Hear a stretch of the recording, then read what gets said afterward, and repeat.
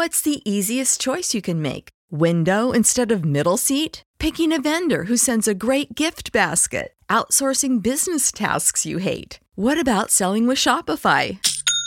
Whether you're selling a little or a lot, Shopify helps you do your thing, however you cha-ching. Shopify is the global commerce platform that helps you sell at every stage of your business. From the launch your online shop stage to the first real-life store stage, all the way to the did we just hit 1 million orders stage. Shopify's there to help you grow. Whether you're selling scented soap or offering outdoor outfits, Shopify helps you sell. Wherever and whatever you're selling, Shopify's got you covered. Sign up for a $1 per month trial period at shopify.com/try. Go to shopify.com/try now to grow your business, no matter what stage you're in. Shopify.com/try.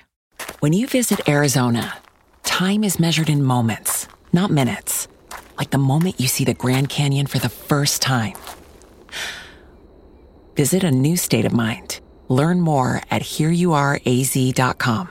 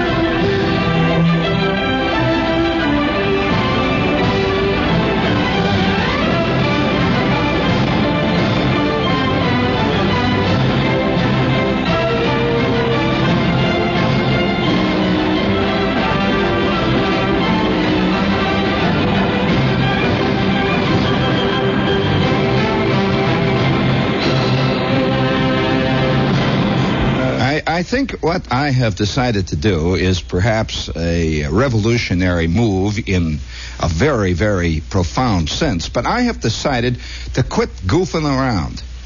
I have decided that from here on in my life, I am going to build a giant edifice. I am going to work with the blocks of time. Now, of course, you have to look at that symbolically. Time, in this case, being the raw clay of existence. And I will pat each small hour, each tiny minute, each fleeting second into a thing of beauty. I will pat it together there with the hand, see, and then I'll put 1 second on top of the other, and then I'll put the next second on top. Of course, these things often have a way of going awry, like things that go bump in the night. I think one of the saddest sights that I have seen in a long time is old Harry James blowing his horn through a piece of wet Kleenex at 3 o'clock in the morning on the late movie. That's the late one. The one, I'll tell you, these movies are so late that Jack Oakey is starring in them.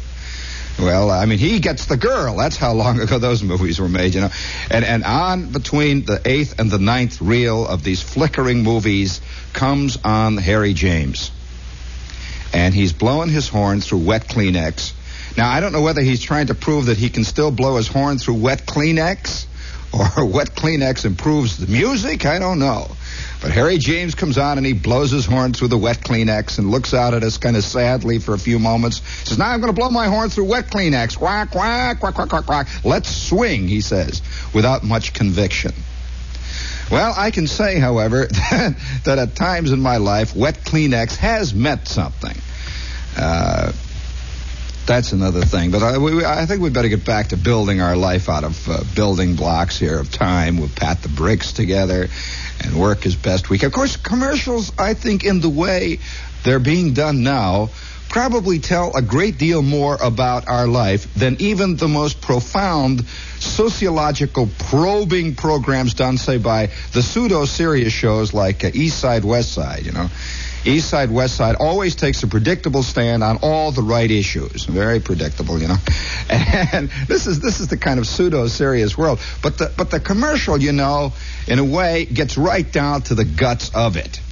Does not fool around with trying to be probing and sociologically important. It just lays it out. For example, there's one commercial where you see this guy standing on a ladder. I don't know whether you've seen this one. There's a guy standing on a ladder, and he's replacing a light bulb, and he's teed off. And he says, please, crying out loud, putting in a new lamp over such a rotten sink.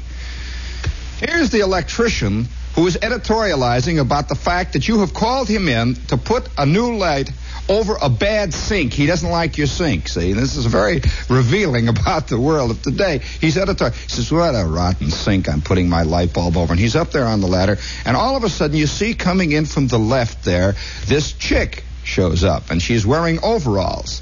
And he looks down, he says, what do you want? In the current mode of today, he says, what do you want? And she says, I am the plumber. He says, what? And he falls off the ladder. He says, lady plumber is the way he puts it. He falls down. She says, yeah, I'm a lady. Why not a lady plumber? He says, well, I don't know. He climbs back up and starts to put the light bulb in. She says, I am here to fix the sink, that rotten sink. Well, it turns out that all that's the matter with the sink is it's got moldy tea stains in it. I mean, this is enough for modern man to call in the plumber to replace the sink. It's got tea stains.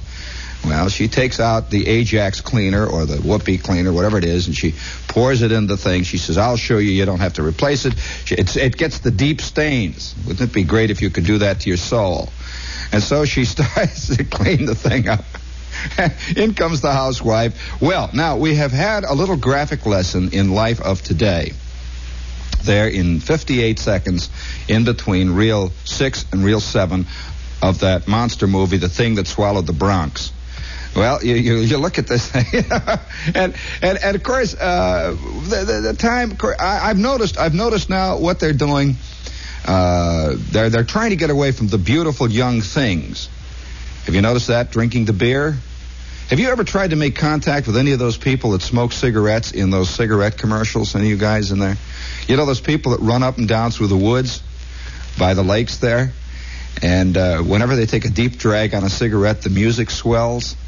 I wonder what they're putting in tobacco that most guys don't seem to get from the butts that I know. They just sit there and they smoke them compulsively. But the music does not swell behind Mr. Bullard when he takes a deep drag. Well, of course, this is all part of our time. And I think that there are things more serious to discuss. Since we're all here in this together, we're in this boat, we're rocking it back and forth. It's on a Friday night, and you wonder which way it's going to go, whether the thing is still leaking as bad as you knew it was leaking 10 minutes ago. By the way, how are you doing with your bailing? Huh? Has it ever occurred to you that life is one long succession of work with the bailing can? Your own private bailing can? Down there at the bottom of the boat? Trying to keep the water that's coming in from lapping up around your knees? And is it water? That's another question we'd like to ask you. But on the subject of the bailing operation, the other day I saw another preview of one of the interminable. You know, speaking of taking stands on predictable things, how many movies have you seen in the last 5 years which told you that war is bad? You know, there's a very obvious comment. A guy figures he's being very brave by showing that war is rotten, you know, and he spends $2.5 million making movies show that war is rotten. Well, I don't think there are many people who have many illusions on that, and yet this is always considered a very brave stand to make a movie showing that war is bad. Well, now, there's no one who could agree more with this thesis. And you know, the one thing that, than me, old Fred here, but the one thing that all these movies do, almost every one of them that says war is rotten, is that they ignore the fact of why the war started. You know, any war, they never even touch on any of the startings of any of the wars. They just show guys hitting each other and blowing up the bombs and strafing each other, but they never even ever hint. You never even touch on the basic problem. Why did it start? Never discussed that. Somehow these filmmakers all seem to assume that it started because guys like to hit each other, or they like to bomb each other. Well, I don't know. I'm not so sure about that, because you see, if you ever did a real movie on why wars start, then I think you might have real turmoil in the audience. Real turmoil. You see what I mean by that?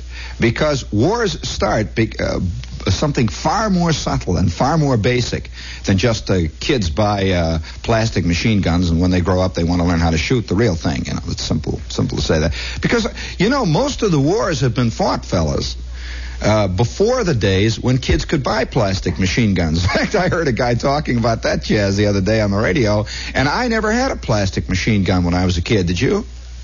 No, they didn't sell plastic helmets when I was a kid in the dime store. They sold a lot of balsa model Curtis Robin airplanes. But there weren't many Curtis Robins in the war that I was in. I didn't see many Curtis Robins. Did you see any there? They used to sell a lot of big little Fanny books, and I could buy all the Mickey Mouse books I wanted when I was a kid. In fact, I don't recall ever owning a hand grenade until I got in the war. And then it was only loaned to me. They didn't tell me it was mine, to keep or anything. How many of you have ever thrown a hand grenade? Well, I have. And it's quite an experience, I'll tell you that. I remember the first day out on I've never discussed this little side issue of the late lamented fiasco, but I'll never forget the first day we go out to the hand grenade range. They have a hand grenade range. You hear about the rifle range. But the hand grenade range works very differently in a way. It's louder, for one thing. And for another thing, it's more scary. You see, you hold this thing. They show you how to throw it, kind of a funny, stiff-armed throw.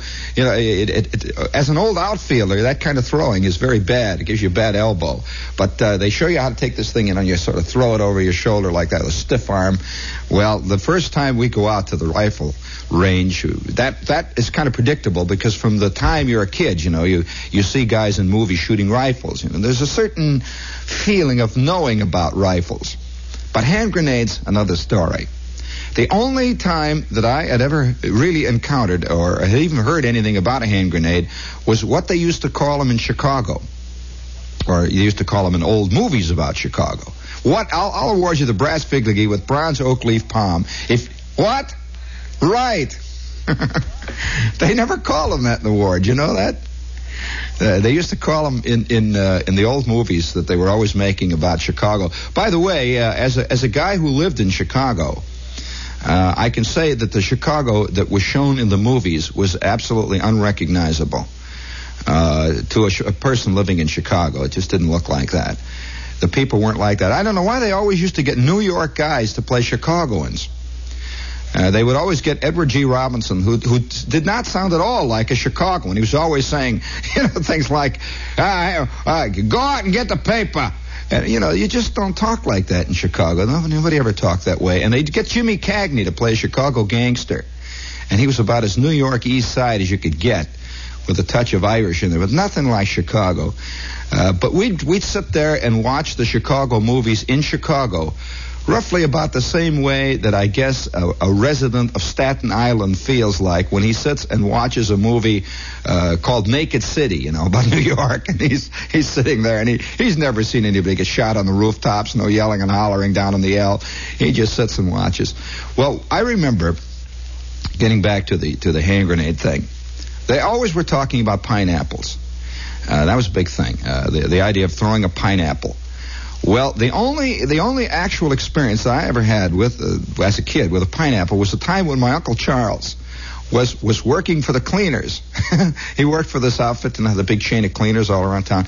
And apparently at that time, there were a lot of gangsters working in the cleaning racket, or trying to work into the cleaning racket, or offering them some kind of insurance, I suggest. That perhaps might be what it was. They were offering them some kind of all-inclusive accident insurance that would ensure that they would not throw pineapples into the front of the guy's store if he ponied up. Well, apparently the cleaners... Speaking of being taken to this is WOR AM and FM, New York. Sir, the airline just called. Who is the airman? Your jet leaves at 8:45 tonight. He could be you, a man with a thirst for a manlier brew. You arrive in Rome at 10 tomorrow. 3 out of 4 men every time choose the bolder, keener tasting ale. Will there be anything else, sir? Valentine. There's a little bit of the ale man in all of us. And nothing brings it out like a Valentine ale. Bolder, keener, more to the point. Valentine ale, the ale man's ale. Who is the ale man? He could be you, a man with the thirst for a manlier brew. 3 out of 4 men every time choose the bolder, keener tasting ale. Valentine. They used to come around to my old Uncle Charles's place and make the collection. And he was just a driver for this outfit. And I remember one day, Uncle Charles came home for lunch, and he had his truck. He had one of these panel trucks, you know, and on the side it said the Schwartz Cleaners or something outside. Fine work, our specialty, 1-day service available. And it was in gold gilt letters. And once in a while, about every 3 months, Mr. Schwartz, who owned the cleaners, would allow my uncle to borrow the truck over the weekend. And that would enable him to take the entire family out to the forest preserve for a giant family picnic. And we would all sit there among the racks in the back of this truck, you know, with the clothing hanging back there. The entire family, grandmothers and everybody, would go all the way out to the forest preserve in the cleaning truck. Well, one day, poor old Uncle Charles came home from work. And he's home there having lunch, his Campbell soup and his hamburger. And he's sitting there, and he finishes his lunch, and he's fooling around looking at the paper. He's going to go back. That was in the days when guys would drive their truck home and eat. And he's getting ready to go back, and Uncle Charles gets in his truck, and he starts to drive back. Well, he gets about 2/3 of the way back to the Schwartz Cleaners when he sees this black car whistle past him. And as the black car whistles past him, about 5 guys yelled out of the black car, "It's no use to go back, you fink!" Well, Uncle Charles just turned around and drove right back home. He knew what had happened. And sure enough, by the time he got home, the report was out where the Schwartz's Cleaners place was, where he worked, was now a hole in the ground. And Mr. Schwartz apparently had not paid his insurance. And there was a lot of smoke. And so they allowed him, because now the Schwartz Cleaners were out of business, he was allowed to keep his truck. In fact, there wasn't much left. Mr. Schwartz was blown up, and I think a lot of raincoats were blown up. A lot of other things were blown up. And Mr. Schwartz himself, I believe, would have liked Uncle Charles to have the truck. For years, we drove back and forth in the Schwartz Cleaners truck, which was the only contact we had with the Al Capone world. Now, there's in a nutshell what New York or what Chicago felt about the Chicago world, and we didn't know any more about it than that. I once in a while at night you'd hear the boom in the distance. Yeah, you'd hear. They also would blow up taverns too. I don't know why this was. You just hear it would go boom. And people would just sort of go around, go down there, get in their cars and go down to see the hole in the ground where the boys had failed to pay insurance. It's funny how a lot of people in Chicago still have that feeling about insurance men. They do. Because the word insurance always was associated with that. Even when even myself, I drive past the Mutual Life building down here, I get nervous. Just look up there. It should be in the shape of a big pineapple. Just let you know that if you don't pay up. But this is connected in a kind of a subversive way, I suppose, with a thing that I wanted to do tonight, which is in a sense to talk about why is it that we always discuss the results of some sickness in the human soul, and we never really discuss the sickness. We discuss the war and never discuss what brings about wars. We never talk about this. Endless pictures of showing guys going through Normandy villages with the chicks. Endless pictures of guys strafing other guys in planes. And this is supposed to be a big message, that be careful, war is bad. But nobody ever talks about the original thing that lies within all of us. Because, you know, they were having wars long before there were bad comic books. People again like to say, well, it's the comic books. They were having wars long before anybody had movies about how great war was. You know, this is another thing, that one of the great syndromes of our time. We like to blame violent movies. We like to blame violent TV shows. This is producing more. Whereas, as a matter of fact, there have been a lot of violent TV shows, and there have been a lot of violent movies, and yet I don't suspect there's any less fear of a war, nor any more desire for a war on the part of people. I think it's something that goes much deeper than that. And just about, it's been about 2 or 3 weeks ago, there was a piece in an English newspaper, as a matter of fact, the London Sunday Times, which is a very official newspaper, about this very problem. And it is the kind of piece that would not really appear in an American newspaper. It's not to say that the English are more civilized than us, but I think that the English have felt war more than we have.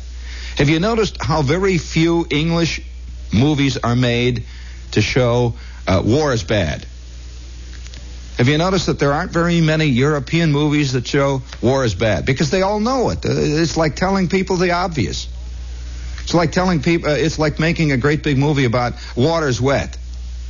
Or if you're not careful, the ocean will drown you. Very big, serious message. We applaud messages like that here in this country. I remember one time a cartoonist getting gigantic applause for making a cartoon 15 years after the fact that atom bombs are bad. You know, this kind of thing. Boom. Atom bombs are terrible. And this is considered a very deep, serious, probing study into the maladies of our time. What is this? You know what? Are we really serious about this or not? Well, here's a piece in the London Times. It's under the heading of biology, which is a very significant heading for this problem. Biology. They head it very cleanly, distinctly. You know how we have pieces in the paper that will say science or advertising news? This is biology news. Man, say scientists, has more natural aggression than wild animals, are now researching into the reasons. Now, they're doing it totally as to why man has wars. They don't even go into little trivial stuff like wars are bad. We know this. Or bad people who learn how to shoot guns when they're kids. That's why we have wars. Come on, stop it, people. Come on, all you guys cut it out. You know, even you guys who make movies saying war is bad, you have the same thing in you that brings wars on. We all do. That's why the scientist, the biologist, is studying man as a creature. To give another parallel to this, it would be, you can see how silly it would be to say, let's just take for a simple study, let us say we were to study why lions kill zebras. Now, it would be ridiculous to say that some lions kill zebras and others don't. In short, you'd have to find the right kind of lion to study to figure out why lions kill zebras. That there are some good lions who just don't do this, who just eat carrots. You know, that kind of thing. Well, a scientist wouldn't do this. He would study the lion as a creature, not certain lions.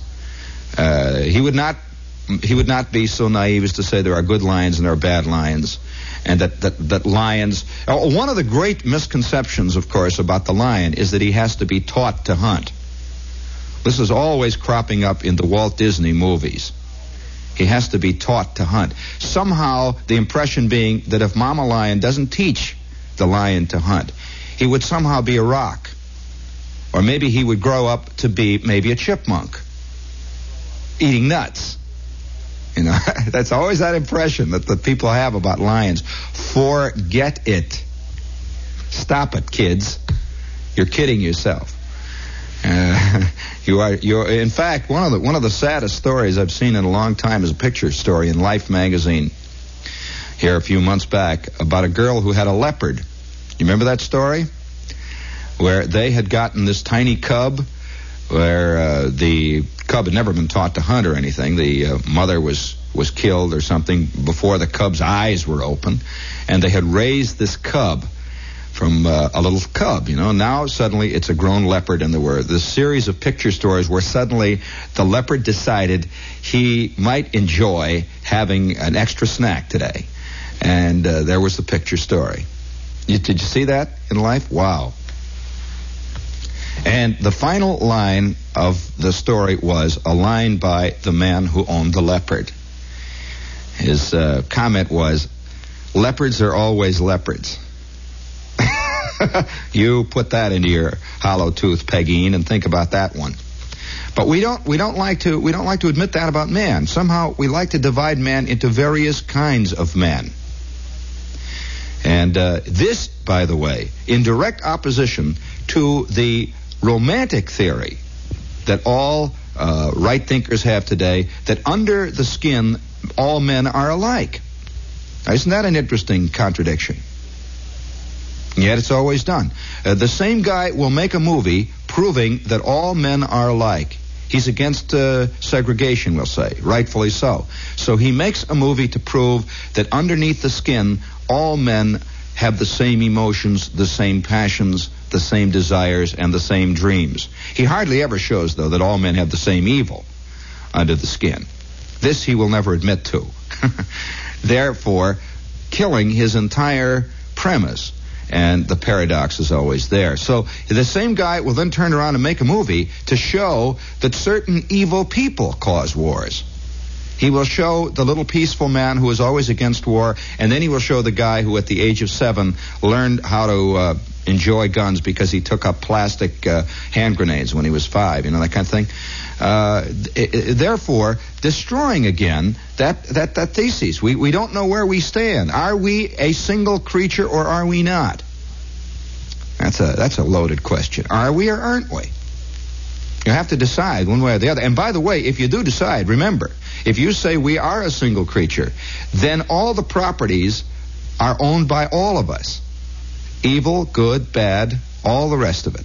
We all have the same capacity and the same drives and the same urges. This, of course, is using the phrase species scientifically in this case.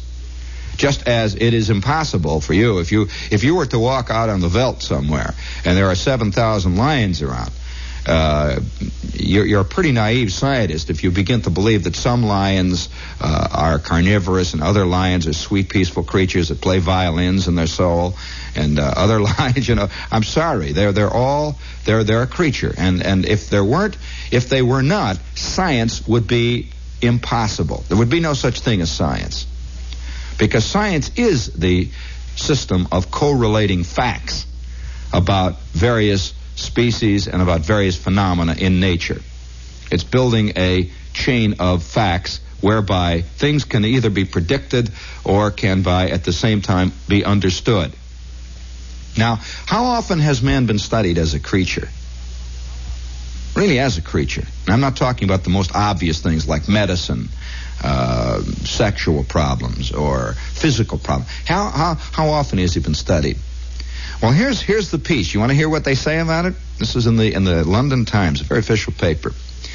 Animals, from the hippopotamus to the ant, have for various reasons aggressive traits. But the species which shows up worst in biological research on animal aggression is Homo sapiens. Only in man is aggression so uncontrolled as to lead to wholesale killing within a species.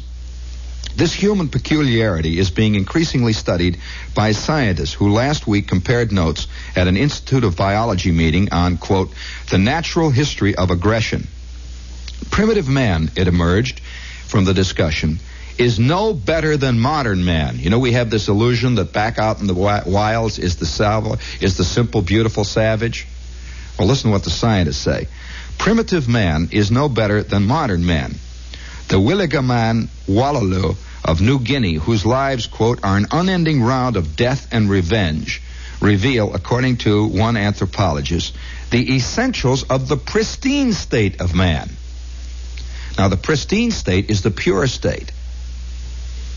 That means strip all the things which most of the hippies think are bad, society, from us, and we would be like these people. We would be much worse than we are today. which is kind of goes against a lot of our romantic notions, you know, that somehow if we could return to nature, we'd be beautiful. The scientists say the opposite. Return to nature, and you will be a little better than the tiger. In fact, you really will be better than the tiger because you will do it continually. The tiger only does it when he has stomach growlings. He feels like, oh, not necessarily though, you know. Are you aware too? Of course, I know you must be aware that one of the most fascinating sides to this business of aggression is that as the animal goes higher up the scale in intelligence, he becomes more aggressive for its own sake. In fact, yes. In fact, to give you an object, in fact, the tiger, which is higher up the scale in animal intelligence than the lesser feline, say for example the lion, the tiger will often go on extended aggressive rampages just for the sheer kicks of doing it.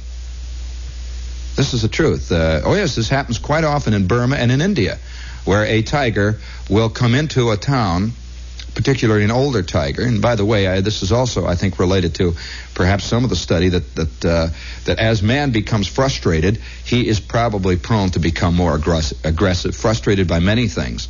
So a tiger, as he becomes older, becomes frustrated by his life. And he will come into a town, into a native village, and will just go from one end of the street to the other, killing maybe 30 or 40 people and leaving at the other end.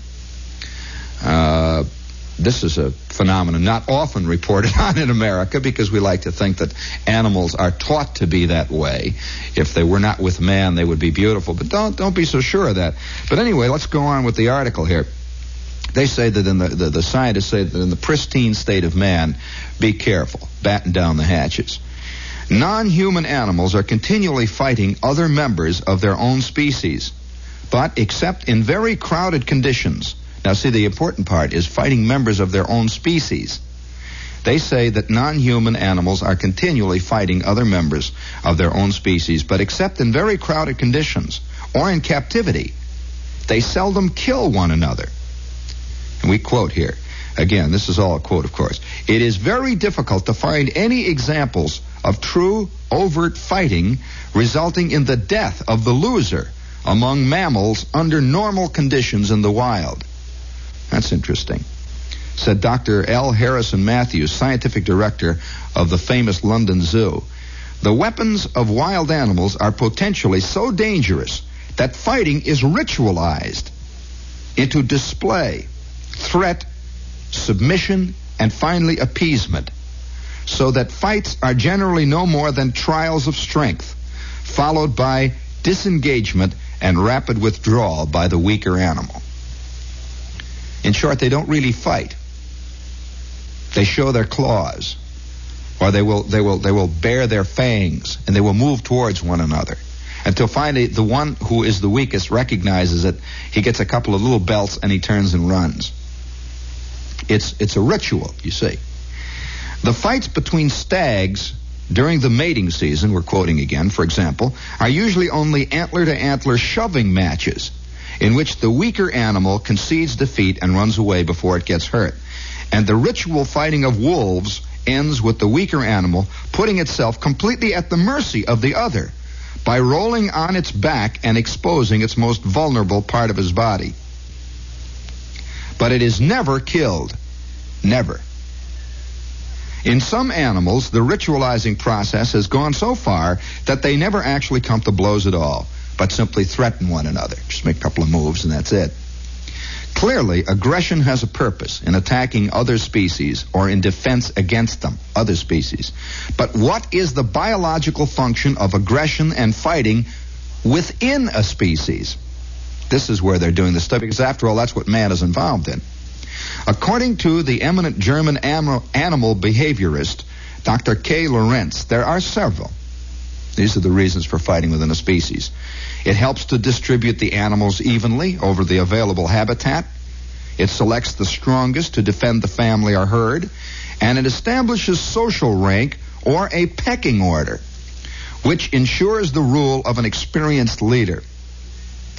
Because the fighting is ritualized, the species does not destroy itself, and its revolutionary advantages far outweigh the occasional accidental death. Now that's in the animal world. Wolves, showing something very like mercy to weaker wolves, ritualized fighting according to strict rules, like a boxing match. Aggression as a means of establishing social rank, the application of all of this to understanding human behavior, is not, of course, being missed by the scientists. But why is human aggression more extreme than among animals? This is the key question. Dr. Stanislav Andreski of the University of Ibadan ascribes it to a disbalance between technical ingenuity and moral awareness. This, he said, is due to the technical level being fixed by the most gifted inventors, while the ethical level is determined by the least benevolent men. Because the way in which, quote, the processes of selection for positions of authority favor ruthless power seekers. In short, we don't quite follow the rules of revolution or evolution the way the animals do. And quite often, the least moral men are put in positions of being moral leaders.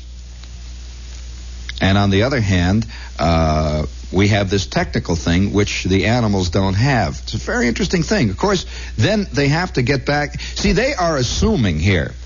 They're making a very interesting assumption, these scientists, which has to be pointed out between the lines. They assume already that since man is an animal, he shares with other animals that common trait, aggression within the species. Asking, why is it different? Why, for example, would we kill one another, whereas the other animals don't? It's an interesting thing because we like to assume that there are men, and good people don't have any of these things.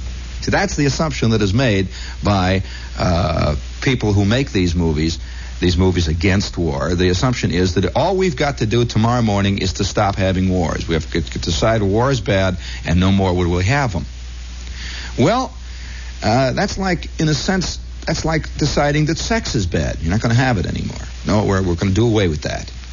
It'd be pretty hard, you know. It would be like saying that we're going to tomorrow morning do away with fear. Just stop having fear. Well, we share with the animal kingdom a lot of primal fears that cannot be erased simply by reading a book on positive thinking. We have a fear of death. Animals have this. We have a fear that is very deep-seated of the dark. This is not going to be erased. We have a fear of noises in the underbrush. And I'm using that term allegorically here, noises in the underbrush. The unknown sound can be the unknown tongue of another man. We have all kinds of fears that are just not going to be erased that simply. Now, we go on. Here's the last paragraph. This is very interesting. Since human aggression is so deep-seated, the only solution, says Dr. Anthony Storr, a London psychiatrist, was to somehow find, the way the animals have done, substitutes for war. Quote, our only hope, he said, is that we can continue war by other means than the primitive one of killing each other. He assumes, of course, that we are going to have war. And I think this is a pretty safe assumption. If you care to look at that shelf of history books, you'll find it's pretty hard to prove that stopping war is easy, or that people don't like it for some reason or other. Then the final statement, they say, the ideal would probably be to copy those species which have ritualized aggression to the point of making threats without coming to blows. And here is an interesting statement at the end, because that first statement has been made many times. Listen to this last sentence.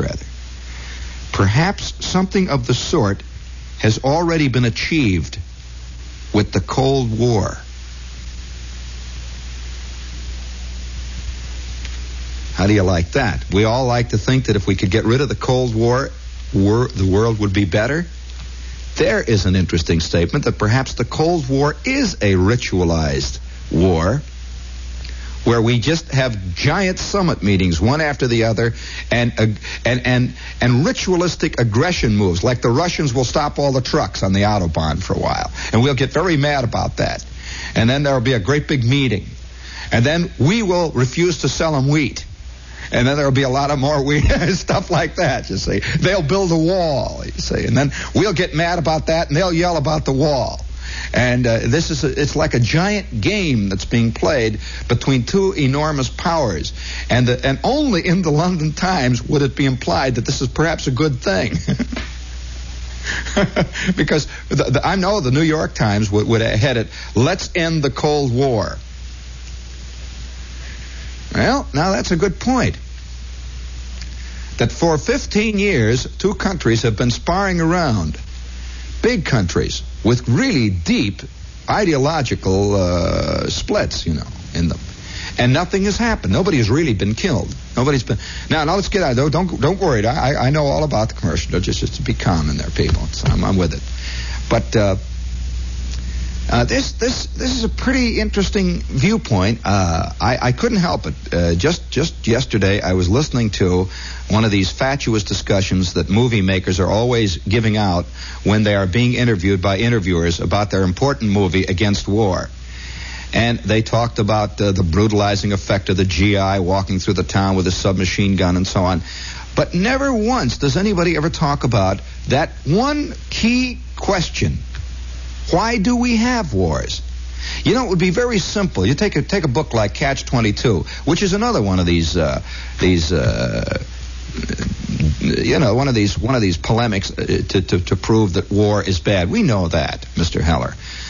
But what brings up the Hitlers?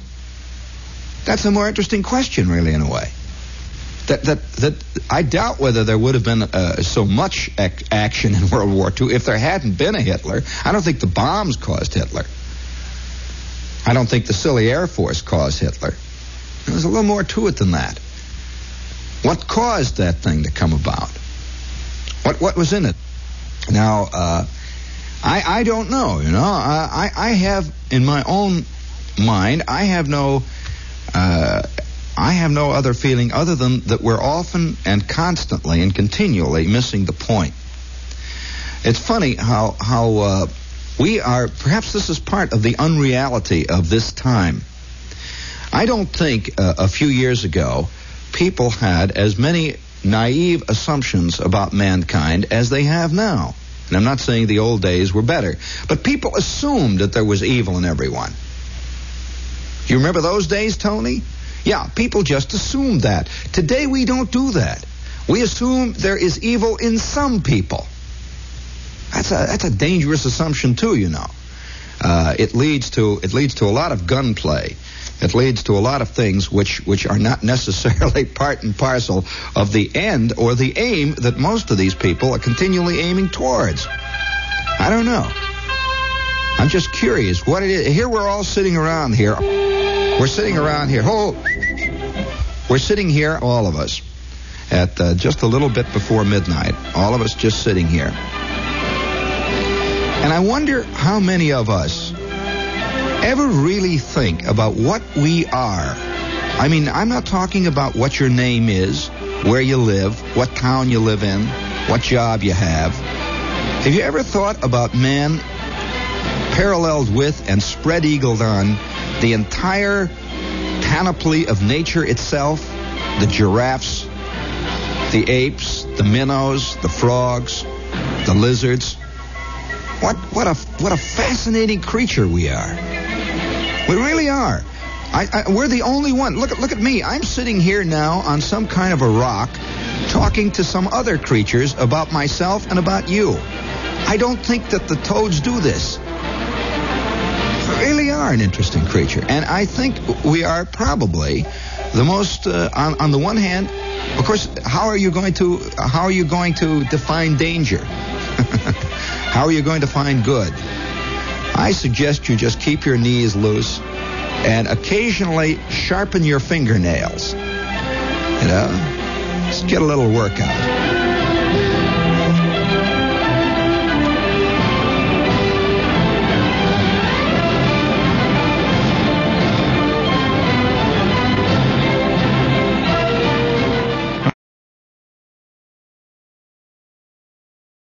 When everyone is on the same page, getting things done is easy. Make a bigger impact at work with Grammarly. Grammarly is your secure AI writing partner that enables your team to make their point and move faster. You can even save time by going from spending hours editing drafts to just seconds. Join the 96% of Grammarly users that say it helps them craft more impactful writing. Sign up and download Grammarly for free at Grammarly.com/podcast. That's Grammarly.com/podcast. Easier said, done. Everybody in your crew identifies as either Big Mac Burger, McNuggets, or McCrispy Sandwich. But you're the Filet-O-Fish Sandwich all day. That crispy fish, that savory tartar sauce, that melty cheese, that pillowy bun. Yeah, you get it. Every time. And if you love the Filet-O-Fish, right now you can catch two of the classics you love for just $6. Limited time only. Price and participation may vary. Cannot be combined with any other offer. Single item at regular price. Ba-da-ba-ba-ba.